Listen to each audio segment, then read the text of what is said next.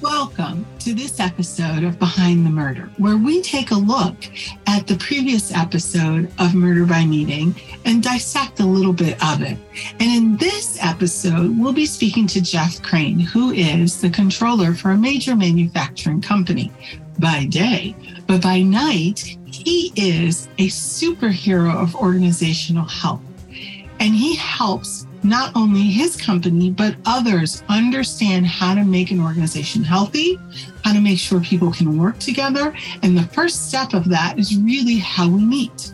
And so Jeff's going to give us some great stories and tips on how to make sure we end our meetings on time and how to have productive meetings. And really, what's the purpose of meeting? So take a listen. Hi, Marie. Thanks for having me on.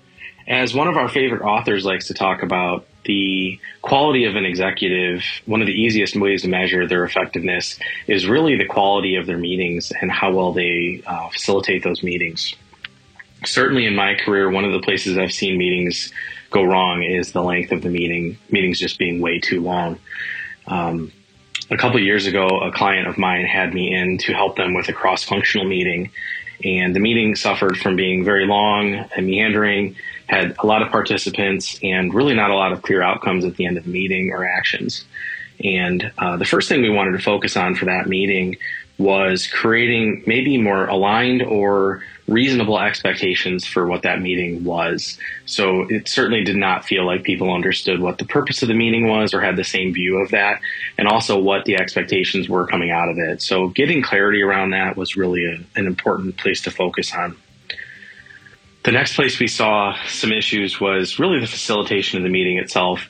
The owner of that meeting really needed to take a little bit more ownership of drawing out other people, provoking some conflict, and maybe quieting some people when they were dominating the meeting too much. So the facilitator really plays an important role in not just leading the meeting, but provoking conflict and pulling other people in that maybe their voices wouldn't be heard otherwise.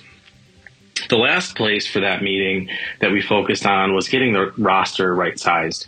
Really, I think more often people will tend to over-include persons in the meeting, and sometimes you see not enough people or not the right persons included. But in my career, more often than not, it seems that people tend to over-include. And I really believe that's often making up for a lack of communications coming out of meetings. So it's really important for managers, our leaders within the meetings, to create a cadence of communication coming out of meetings where their team knows that they'll be informed of what's going on and what affects them, and they don't have to worry about pulling everybody into every meeting. If one person in the team is there, then they can be confident that what's being relayed will make it out to the rest of the team.